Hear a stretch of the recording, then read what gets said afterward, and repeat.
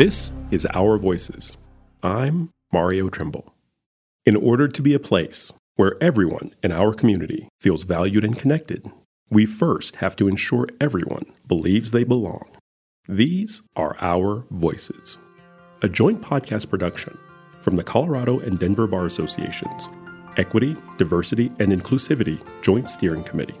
Our Voices shines a light on the unique stories, experiences, and backgrounds of our member leaders so that we can help each other walk together.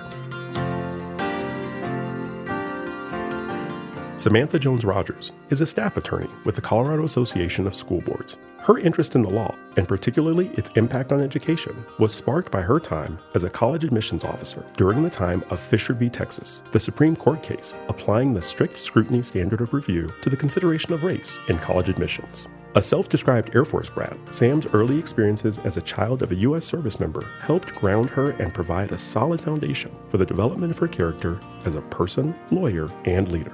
Our own Linda Moss and Mallory Revel got to talk with Samantha Jones-Rogers about her life and the factors that led her to a career in advocacy and education policy, helping ensure meaningful access to education for students across the state of Colorado.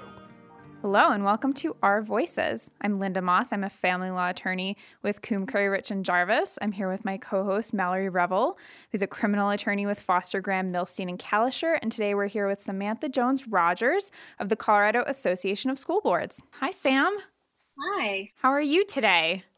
I'm hanging in there. I'm doing all right. Thank you. Excellent. So let's get right into it. So tell us about who you were growing up. What was growing up like for you? Absolutely. So for me, growing up, I was a military brat. My dad was in the Air Force, and so I actually grew up abroad. My family, we spent 4.5 years in Germany and then 2.5 years in Turkey. How old were you?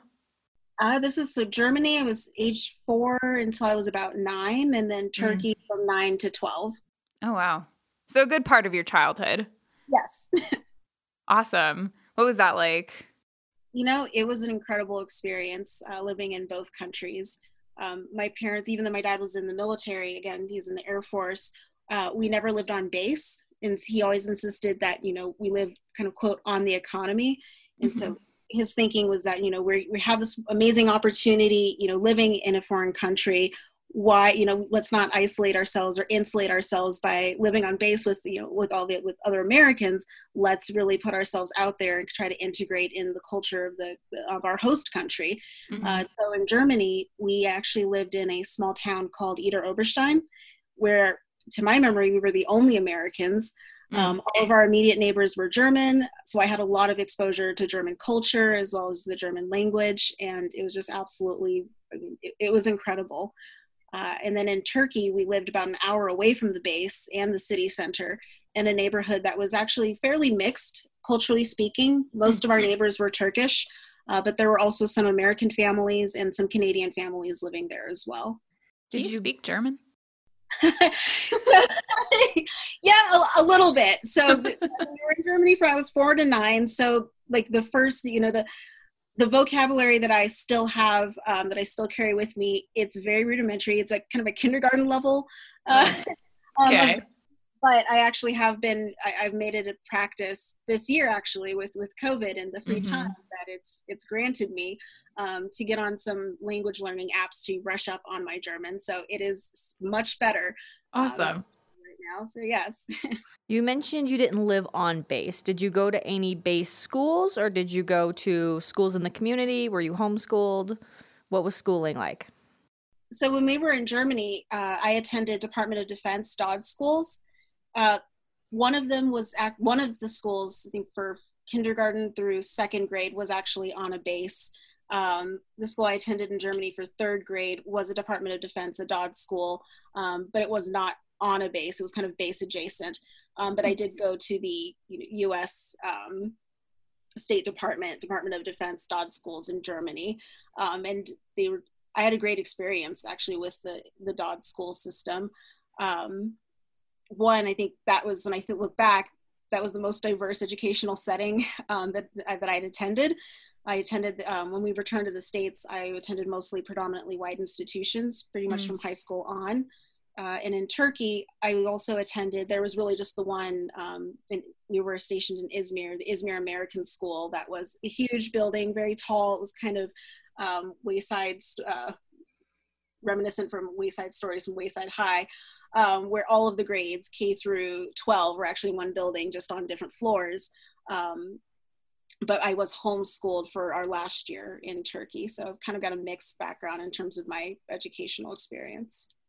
What were the other kids like that you went to school with? Or I guess who were you going to school with? So with the Dodd schools, mostly other American students, other dependents, other military brats. There were some students, some NATO students coming from NATO families. Wow. It was pretty, like I said, it was very mixed. It was very diverse population of students. And I think that experience of just kind of being in that educational setting where most of my peers were diverse, most of my teachers were also very diverse. So I didn't directly have African American or Black American teachers in elementary school. They were taught the upper school. They were my older sister's teachers. They taught the upper grades, but they were very visible to me. I had my third grade teacher was a male, something that when I returned to the States, I realized maybe wasn't as common, at least not for the elementary school level, to have a male teacher. And with our foreign language teachers, we also have a lot of diversity there. Like we were actually taught by a German national for our German classes, and the same for our Turkish language learning classes. But yeah, I mean, the other students that I went to school with, we were mostly all from military family backgrounds. Awesome. So you mentioned that your dad wanted you to live in the community. Was it difficult at all for you as a young person coming from the United States to integrate into a German community and then a Turkish community? So, no, not at all. I was young enough when we moved to Germany that I really didn't have any memory of living in the States. I was born in the States, and we were stationed in Colorado Springs for a little while before we moved to Germany, but I have no memory of that. My earliest memories are actually from growing up in Germany. And so that was all I knew, being abroad. And then when we moved to Turkey, it was different. It was definitely a culture shock having come from Germany. But the military, they do a great job at helping to integrate families that move, and that with their transitions, that's a pretty integral part of being in the military and being in that life. You're going to move around a lot. And so we have host families in each country that help us get integrated. And then we were very lucky that all of our neighbors, both in Germany and in Turkey, were just very welcoming. Very friendly. It really felt like a smooth transition stepping into, these different worlds, these different countries. That's very cool. I was also an Air Force brat, and we lived on some bases, and other times we didn't live on base, but we get kind of used to the cookie cutter houses, and everyone is very, very similar, at least occupation. Everyone's parent has, at least one of the parents has the same job, and everyone's kind of the same socioeconomic background because they have the same jobs, and it's just very cookie cutter almost. So it's so interesting that you got to live not only abroad, but off base abroad. That's awesome. So you said that you felt that your classmates and even your teachers at the schools were very diverse. Was that the same experience that you had off base or out of school, I guess, since not all of your schooling was on base? Right. So do you mean just sort of like after when I went home after school, was like the neighborhood diverse? Yeah. Did you see racial diversity in your neighborhoods? Any other type of diversity that, stood out to you as a kid? So racial diversity, no, not so much. Again, living in Idar Oberstein and in Germany, we were surrounded mostly by Germans. There were a few other mixed biracial German American families, or at least there's one that I can remember, mixed race German American biracial family that lived up the hill from us. But racially speaking, that was about it. We were the only Black American family in our neighborhood, on our street, on Ringelbachstrasse in Oberstein. And in Izmir in Turkey, we were, for most of the time that we lived there, we were the only Black American family, but another Black American family did move in probably about 6 months before we returned to the States. So racially, no, not so much diversity, but just in terms of socioeconomic backgrounds, where others were coming from, like our street in our neighborhood in Germany was fairly diverse in terms of our neighbors' professions, their socioeconomic backgrounds, the kind of their family histories. And in Izmir in Turkey, it was again fairly mixed because we had a lot of Turkish neighbors. Some were older, some were retired. There were some younger families there who lived in our cul-de-sac. And then with the American and Canadian families, again, there was kind of a pretty mixed nature in terms of their actual backgrounds, just not racially speaking. And it sounds like you didn't live near a whole lot of Americans when you were abroad. Is that true? That's true. Was that weird for you? I guess you were so young. It sounds like it didn't factor too much, especially as a 4-year-old. You probably didn't notice. As you got older, did it feel weird at all to not be living near Americans? Not so much weird. As I did get older, it was something that became more noticeable. I think especially as at that point, as I got older, I got a little more exposed by, media. I think about kind of American culture that I hadn't been able to experience firsthand. So for me growing up abroad, I learned, or my idea of what it meant to be an American really was, I learned from my parents, our few trips whenever we did go on base to go to like the base exchange, the BX, or kind of shopping. I haven't heard BX in a long time. Oh, the BX. Oh, I can still picture that. It's like military Target. I mean, they had everything you needed. They really did. Oh goodness, the culture shock when we returned to the States and I saw and went into a Walmart for the first time. So besides going on base and going to school, that was my idea of what it meant to be an American. I didn't really have kind of firsthand experiences. And because I was so young, I did feel like I do feel like I like to think of myself as a third culture kid, in the sense that I feel like I grew up as a global citizen, having been exposed to these different cultures and people, at an early age. So as a military brat, I won't say of course, but for me personally, I did grow up with a very strong sense of patriotism. But it was more so, I think, for the U.S. as an ideal, since I didn't live there. Yeah. Were you curious about American culture? Like, was it something that you were really curious about? Or even as a kid, did you have kind of the presence of mind, I guess, to realize this is a once-in-a-lifetime opportunity to really immerse myself in this culture? We can figure out the American stuff later. And to compound on that, I'm curious, what did you think American culture was before you moved back to the United States, when it was kind of more of an academic exercise with your parents and the media telling you what American culture was? Right. And when I say media, it was very limited because we did not have TV. We had 3 channels growing up. My dad was very insistent on limiting our exposure to media.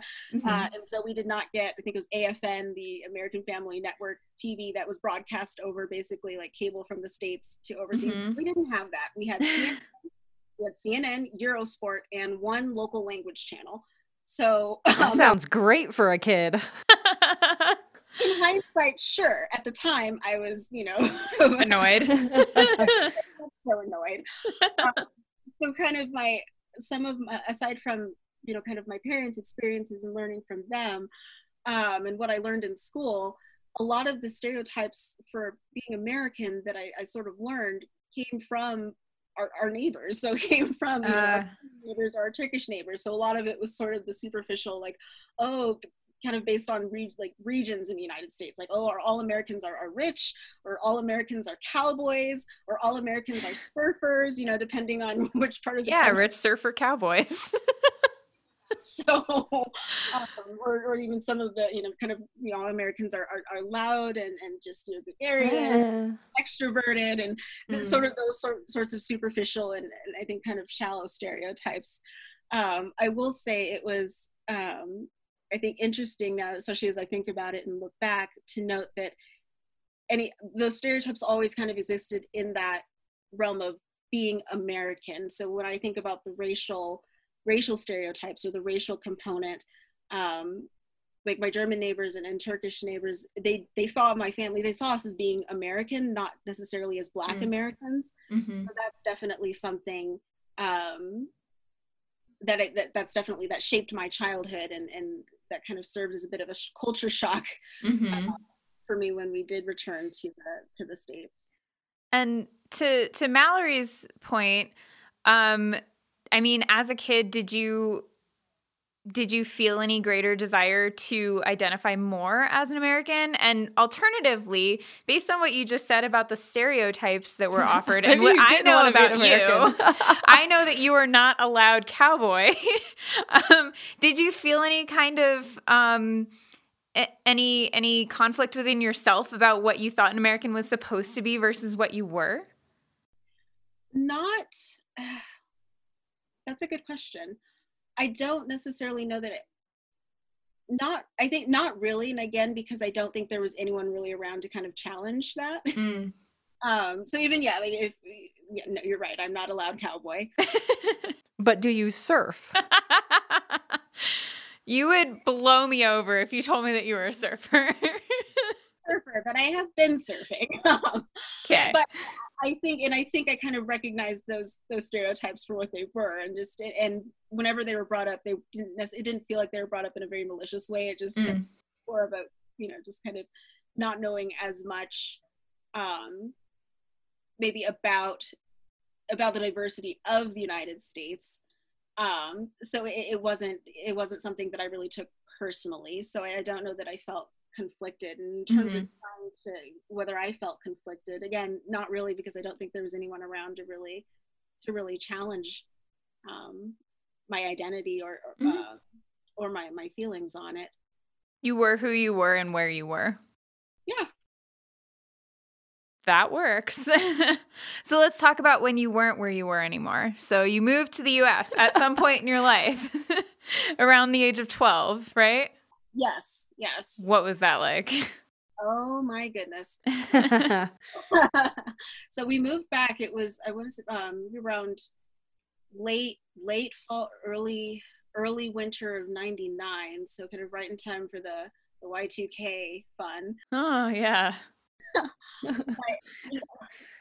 it was one, I think part of it was to say I came back kind of in time to finish up middle school, which I don't know, but it seems like middle school wasn't a great experience for a lot of people. Definitely wasn't too great for me, just in terms of dealing with the culture shock. I think first and foremost, I felt a really deep kind of lack of community moving back here. And again, coming from, I think this is more so the military background than necessarily being abroad, but we had host families abroad whenever we moved to a different country, and just like that was just very much an integrated part of moving and transitioning. And so when we moved back, my family's all in Colorado, so we moved back here. Of course I had family back here that I was like, yay, I get to actually get to know these people. My family kind of helped us integrate, but it wasn't that same type of kind of welcome wagon or that same type of transition that I had been used to. So that was difficult. Little things, just like the landscape, seeing fast food everywhere. I mean, that was mind blowing to me. And like I said, seeing and going into my first Walmart and, kind of the little things like that. But the bigger thing really was learning kind of that firsthand about my identity as a Black American. As I mentioned abroad, it was kind of dealing with the stereotypes of just Americans in general. And I was always seen as being an American, not a Black American. And so when we moved back here, I then kind of learned firsthand some of the stereotypes that, unfortunately are still held against Black Americans. I had teachers who assumed that I was poor, or that I was academically behind when I had always been in gifted and talented programs since the first grade, or assumed that I came from a broken home with absolutely no basis for those assumptions. I started hearing those, microaggressive comments on like, oh, you're so articulate. And I'm thinking, okay, why wouldn't I be? Why? With that subtext being that I'm not supposed to be, or I'm not expected to be. Just several of those other similar types of comments or actions that aren't unique or new, but to me they were. So that was kind of the biggest transition. The big that was the huge culture shock that I faced coming back to the States. How did you deal with those microaggressions as someone who is still young but hadn't been dealing with them, since you were a baby or since you were a very young person? As, a 12, 13, 14-year-old person, how did you deal with those microaggressions knowing that they didn't have anything to do with who you actually were? So thankfully, and I give, I'm so grateful for my parents, for both of them. And I think particularly my dad, just because that's, he had his educational experience kind of reflected mine a little bit. I guess my educational experience to a certain extent reflected his. Both my parents, again, were huge supports for me. And I do think that they did their best before we came back to the States to try to prepare me for that. Again, it was more of in an academic sense than that firsthand experience. But, growing up, my dad insisted, we watched Roots, including the Christmas special, which not many people know about. We watched Roots pretty much on an annual basis. We also watched a PBS special on civil rights movement, Eyes on the Prize. That was annual viewing for me and my family growing up. Ken Burns' Civil War documentary set. My dad, I don't know how he found this, but he actually found this board game called Black Americans of Achievement, which wow. I had a very awesome. What was the goal of the board game? Basically like Trivial Pursuit, but just with African American. And so it was a great game, a great learning, a great educational tool, a great learning tool, and then also just so many books, so much reading. That's been a part of my upbringing, and having both of my parents, not just handing me books and saying read this, as part of your history and your background, but sitting down with me to go over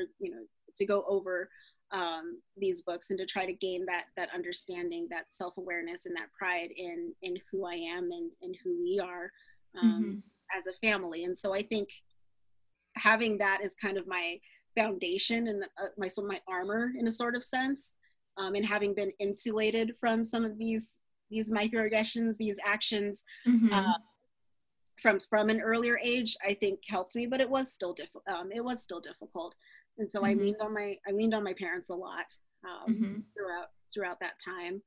And like I said, I'm just glad and I'm very fortunate that I wasn't introduced to this at a younger age and didn't have as much time to internalize some of these comments, because it's like death by 1,000 paper cuts. It wears on you over time. So I feel like I'm privileged because that clock didn't start for me until 12 years old.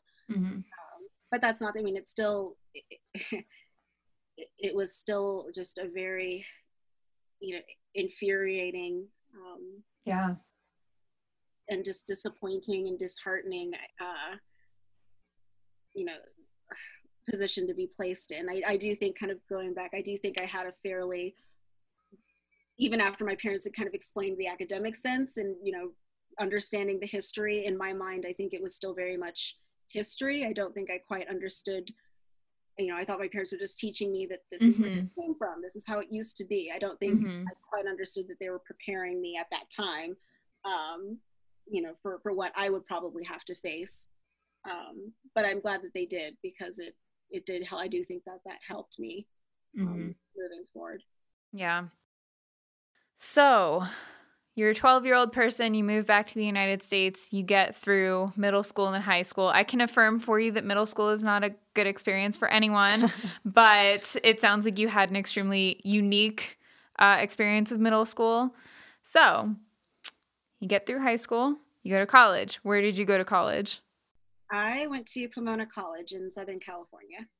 What was that like? And why did you choose Southern California? To surf, obviously. Okay, fair. You went to Pomona College to surf. No, I absolutely won. And oh my goodness. So I've always been drawn, of course, it's California. I've was drawn. I looked at a lot of schools, in California, and I think part of it was, it's this kind of dream state. I want to go and kind of, be close to the water. We used to live across the street from the beach when we were living in Turkey, and so I did miss the water. So, and the East Coast seemed too cold and too far. So, yeah, that is fair. Counts, yeah. So I was looking at California, and this was also, when we the kind of the time to poke a little bit of fun here, when it seemed like everyone moving to Colorado at that point was only from California or Texas. I might as well see kind of what they're leaving behind. I was drawn to the Claremont colleges. It's a consortium of 5 undergraduate colleges and 1 graduate university that all share kind of all share contiguous campuses, and they share a lot of resources. And so for me, it kind of felt like the best of both worlds, in the sense that the college itself is pretty small, small liberal arts colleges, but you still get the benefits of the resources that you would find at a larger university. Yeah. And so that was kind of what drew me, and I did feel that I fit best with Pomona College, and was fortunate enough to get in. So it's an extremely well thought strategy, which is so characteristic of you. So you go to Pomona College. What was college like for you? It was a lot of fun. I had a wonderful experience in college. I got to, I think, definitely put myself out there in a lot of different ways. In high school, I went to a predominantly white private high school here in the Denver metro area, and I got a great education, but socially, I didn't feel that there were, I don't want to say necessarily as many opportunities, but I did struggle there socially. And so for me, getting to college really was sort of that was where I was able to kind of really grow and expand, both academically and socially. So it was just, it was a great experience. I definitely tried to take advantage of as many different, things as I could as possible, whether it was from the courses, being a liberal arts college, I was encouraged to, take courses outside of my major and really have all of that exploration, which I definitely did. My transcript is really kind of a hodgepodge of just, take courses that just sounded interesting. Yeah. And the same with my extracurricular activities. I was involved with the student newspaper. I was involved with our women's union, and was later the head of our women's union. Did a lot of internships. I also took a few jobs while I was on campus. And so it was really just a great opportunity and just a lot of fun. So at what point did you decide you wanted to go to law school? So I joke, I loved my undergraduate experience so much that I stayed on for a few years as an admissions counselor. I was also very involved, in admissions as a student. I was the tour guide, one of the tour guides walking back that you see on campuses. And so I got into college admissions, and really what led me on my path to law school was a few things. So one, during my senior year in college, one of the big news topics on campus was our dining hall workers' attempt to unionize. So that was huge for our campus community, and the college ended up hiring an outside firm to represent them in the negotiations. And that was kind of, for me, I was like, wait a minute, colleges are clients. It was something I was like, well, now that I think of it, duh. But something that I'd really thought of before is colleges, needing to hire for counsel, and especially because the college didn't have its own general counsel. And I will note that it was also of particular note to me. So let me explain a little bit about with the consortium. There's sort of rivalries within the consortium. And so Pomona and Pitzer College, they combined together to form, our sports team. And then the 3 other colleges, Claremont McKenna, Harvey Mudd, and Scripps, they together form our rivals. But Pomona and Claremont McKenna enjoy a fun rivalry. And so I learned that one of the attorneys that worked for the firm that was representing Pomona in the negotiations was from Claremont McKenna. So that kind of sparked a little bit of competitive thinking, wait a minute. So someone's going to, represent the, Pomona College. It should be someone, You're like, that should be me. Yeah, so a little bit of competitiveness there, but that's something that kind of got me thinking about institutions as clients, as needing legal representation. And then the other big thing that led me to law school was the Fisher v. University of Texas case on admissions, the role of race in admissions, affirmative action. And again, working in admissions, we had a lot of conversations about the case as it was working its way through. I think at this point, it was still in the Fifth Circuit, but working its way up to the Supreme Court. And so we talked about the case. We talked about our own practices, and so out of the kind of those conversations, just again really thinking about what is the institution as an institution of higher education or institution of education period, what are its needs, not just for compliance, but also sort of what's been the role of institutions to transform and sort of kind of lead the way in setting educational policy, and that sort of thing. And so I knew about Brown v. Board of Education and Thurgood Marshall and Constance Baker Motley, but I started to think about who are the attorneys who represented the Topeka Board of Education.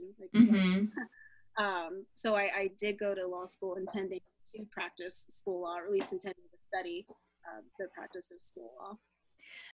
What else made you interested in a pretty specific area of law and education law? So I think those cases, I think in particular, were interested me in the legal part of it, but I've always been deeply passionate about education. That's something, again, my family, my parents instilled, that deep sense of education as a value in me, and at a very early age. And that's also an extended family value that we have. And I think also in my experience as an admissions officer, I really just started to see some of the barriers to accessing higher education. At least I remember one of as an admissions counselor, I also oversaw our tour guide program, and one of the groups that requested a tour on our campus was a group of primarily foster youth, and they were older. They had a great visit on campus, but I remember after they left, I was just so, I think, disheartened, because they were at a point where they weren't necessarily competitive applicants for the college. And they were mostly juniors, or actually they were mostly seniors. And so it was already kind of at a point where I started thinking what could have been done sooner so that they could have been, better in a better position, to be more competitive, to apply to a place like Pomona, or places like Pomona. And so that piece of that access is, once you think about the higher education, I think that's one thing, but without a strong foundation, access to high quality public education, public, K through 12, and particularly public K through 12 education, that really does limit your opportunities moving forward. And so I became very interested and invested in thinking of what can I do to help on that front end to prepare students better, all students, to give them that strong foundation so that they have those opportunities, so that they're better prepared to do whatever they want once they get to that point. But we have to get them there first. So that's the edge of the cases, my experiences with the cases that were ongoing at that time is what made me think maybe the law is a good way to use a good vehicle for this interest in education. So how have you gone about that? Tell us about what you do now. So what I do now is I work for the Colorado Association of School Boards, and I get to work with in my current role, I get to provide legal information and guidance, not direct counsel, but legal information and guidance to our member school boards. So I get to work with school leaders across the state, which is very exciting, and it's an amazing opportunity that I'm very grateful for. Other opportunities for school attorneys exist in in-house positions with school districts or outside counsel firms that specialize in school law or representing individual students, as well as positions within state and federal educational departments and agencies. But I like my role, I think, because of the number of school board members, of school leaders, directors that I'm able to speak with on a daily basis if they're as their members, as part of their membership with CASB. And do you feel like you're having the opportunity now to do what you hoped you would do, which is foster the ability for younger people to have greater access to education? I think absolutely. One, I'm working with people who are passionate about children education in their communities, which even in especially this past year, has kind of been that lifeline, that support line for me to work with such, people who share that passion. And I think every day presents those challenges on these questions that lead to, I think, strengthening our public schools, ensuring that they're fulfilling their missions and their values and that they're meeting their students' needs. And so, I get to research a broad range of topics from First Amendment free speech issues for students and staff, facilities and construction law.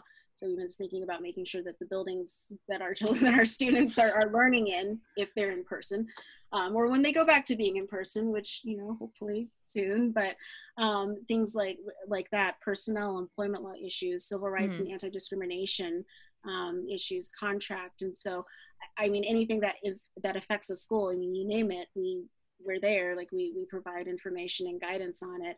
And I think back to when I was in law school, I clerked for a school law firm.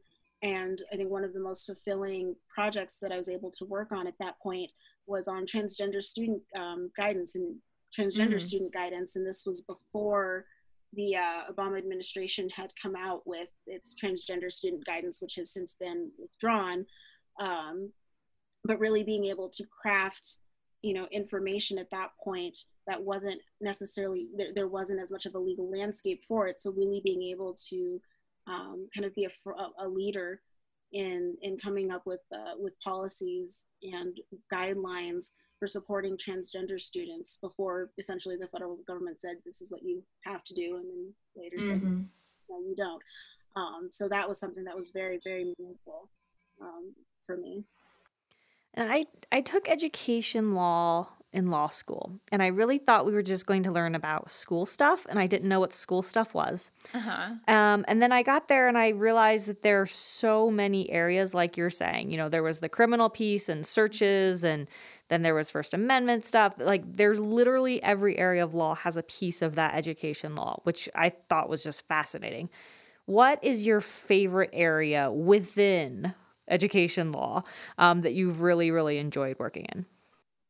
I do think that I'm particularly drawn to issues that impact student rights. And so, like I mentioned, that the transgender student rights, transgender students guidance that we came out with when I, at the firm that I used to clerk for, that work was very meaningful. And even working through, especially free speech, First Amendment issues, has also been very challenging at times, but also, very meaningful. And I think I'm particularly drawn to, the issues that affect student rights, because I think essentially, I think at the core, I think I see them essentially as civil rights. I think that it's also because it's still an evolving landscape. There's a lot of areas of law that are currently evolving, but I think particularly with student rights, I think we're in a position now where we're seeing that evolution moving on a more rapid scale, and it is exciting to be, to feel like I'm a part of it in this time, but also seeing the importance of it. And I think working through student issues, it's a great way also to not only educate students, but to kind of get them involved if they're seeing themselves reflected in, these current, changes in policy. So I think issues that affect student rights are probably my favorite. Can you tell us anything about challenges you've had this year, being a very unique year for schooling overall? Oh goodness, who can't share a challenge? So, absolutely, with the pandemic, our members have absolutely faced difficulties and challenges, struggles this year with closing schools in the spring, the exposure of multiple inequities. So, parts of the state that have limited or no Wi-Fi or broadband access. There are 178 school districts in Colorado, and most of them are rural. And so that has been a huge a huge hurdle, a huge barrier for a lot of our member districts. Students who have parents that can work from home and help them learn remotely, versus those that don't, or students who rely on schools for meals and other services. I remember, not just from my work with CASB, but even when I saw, the news, the articles, when schools, closed in the spring, or the buildings closed in the springs, schools were still, going on. But feeding students was one of the leading, articles, the leading topics that I kept seeing over and over. So that's been, a huge difficulty for a lot of our districts to they prioritized it to keep it up. And a lot of them it's still ongoing in terms of providing those meals and other services to students. Considering how do you deliver special education services if you're remote? That's been a huge issue that we've been working through. The list really goes on. Trying to plan ahead for reopening, and then having plans in place if the school or if certain groups of students and or teachers or cohorts, if they need to quarantine, working through that, and managing kind of all of this with sometimes mixed messaging from, other state or federal offices. That's been a lot. It's been quite the balancing act. Ooh, wow. Yeah, that's a full plate. Sounds challenging. Have you, I don't know, do you feel like you've been able to address those issues successfully? Or are there issues that are still kind of hanging that schools are really struggling to resolve? I mean, for the technical issues, like when it comes to limited access to Wi-Fi or broadband, one of the things that we're doing, we do have an advocacy arm, with CASB, and so supporting efforts to increase the connectivity throughout the state. It really is. We're seeing that it's an essential need. It's not really a privilege anymore at this point. And so supporting efforts to increase and to promote the connectivity is something that we're doing both on the state and the federal level. In terms, and again, supporting the services for students so they continue to get the services that they need, whether they are in person or remote or, engaged in a hybrid program. And so I do think that we are successful in staying on top of the ever-growing list of needs and challenges that our districts are facing. Whether we'll be successful in, mitigating all of those needs, I think is yet to be seen. But I think we're aware of all of these issues and these challenges and are working to find solutions for them. Absolutely. So as we come up on our last couple of minutes here, let's move on to who you're going to be. So what's next for you? What's your plan for the future? Well, both professionally and, kind of personally, I want to establish a deeper sense of community or establish myself within communities. Pre-COVID, I had planned to start, attending bar committee meetings. When I've got, me, I've got my lists and I have my checklists, engaged in more events. I was previously involved with the Lawyers in Schools Committee. I volunteered to help with the state high school mock trial tournament, and I was interested in helping to build mock trial teams in underrepresented schools. I'm not quite sure the status of that programming at this point, but that's something that I would hope to get back into. I'm currently a member of the CBA, the DBA, and the CWBA, the Colorado Women's Bar Association, and it reminded me that I do need to renew my membership in the CMK. I'm not currently as involved as I would like to be, but increasing my engagement was one of my professional goals for this year.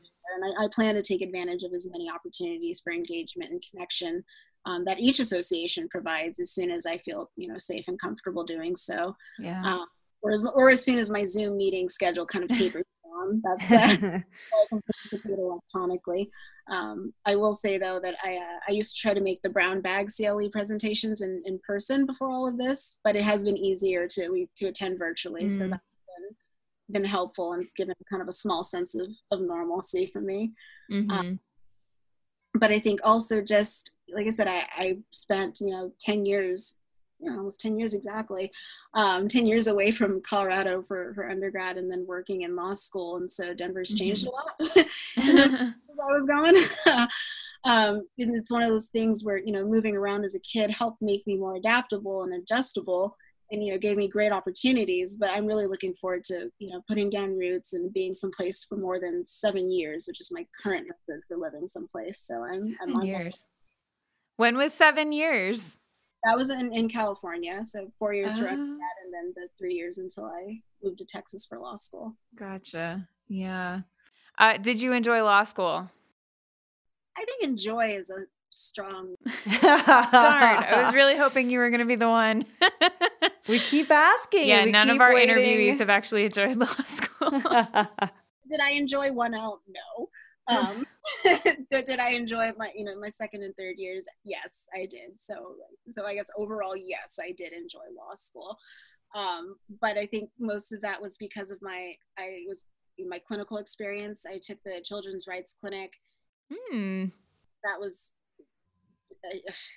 an amazing experience, and definitely to both my current role at CASB, but also my previous practice as a guardian ad litem. So that was something that was definitely a productive and just great hands-on practical experience for me. Being able to take, and I think also my advanced legal research and writing classes, which I don't know how many people say that, but I love my legal writing class. I also love my legal writing classes. That's why I took all of them. That's why I took all the ones that were offered throughout law school. And they've also been the ones that again have been kind of had the most direct relevance on my current practice. Oh, I should have taken more. I got through one, and I don't think they would have let me take any more. They're like, we got you through the one, you're done. No more for you.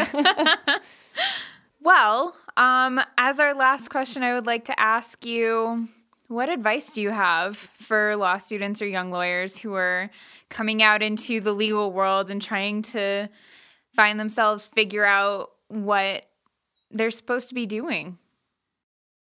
I think for current students, I would definitely encourage them to get as much practical experience as they can, whether it's through clinical opportunities, internships, if they're able to take advantage of those, clerkships, but really finding ways to get that practical experience, because I think that really, getting the academic foundation is key, is important, but I also think getting that practical experience is what's going to help them decide really what do you want to do from the day to day after you graduate, where you want to focus your time and your efforts and your advocacy.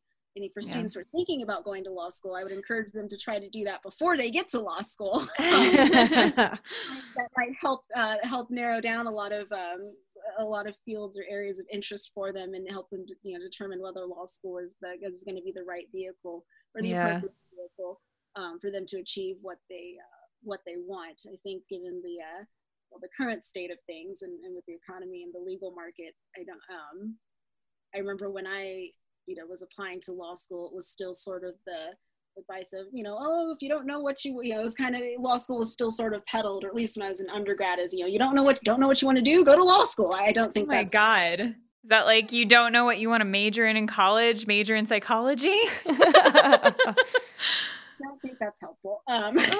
Nope. Too expensive for you to go on a loan. Yeah. If it was free, maybe.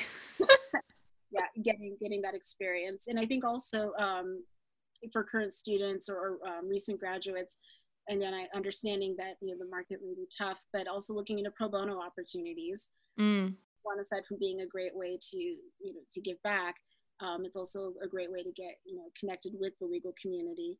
Yeah, that you're invested in, you're committed, and it could lead to future opportunities. And so again, I say that understanding that not everyone is in a position where they feel that they're able to take on those type of opportunities. They might need to start paying back those loans. But I do think that that's something to look into. Again, just really getting as much practical experience as possible. Yeah. And I hope that we have some pre-law students hearing this, because that's excellent advice. So we are out of time, but thank you so, so much for talking with us today, for letting us interview you, for letting us talk to you about everything you've ever experienced. We really appreciate your time, and yeah, this has been awesome. Thanks so much. Thank you so much. It's been such a pleasure. Absolutely. Thank you both.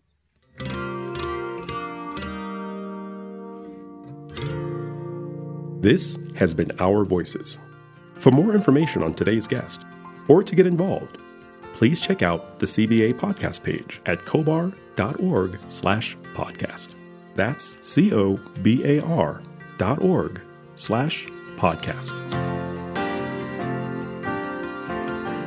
This podcast series was created by members of the Colorado and Denver Bar Associations. Our Voices is a collaborative effort of the EDI Joint Steering Committee messaging team, including Mallory Revel, Linda Moss, Bonnie Schreiner, Mallory Hasbrook, Mo Watson, Mario Trimble, Courtney Holm, and Emmy Lopez, with our CBA Communications Team Director, Heather Folker, and Manager, Charles McGarvey. Our recording engineer is Rick Ponteleone of Lionsbridge Recording. Our producer and editor is Courtney Holm, with theme and introduction by Mario Trimble. This podcast is made possible because of the support of the Colorado and Denver Bar Associations. On behalf of all of us, thanks for listening to Our Voices.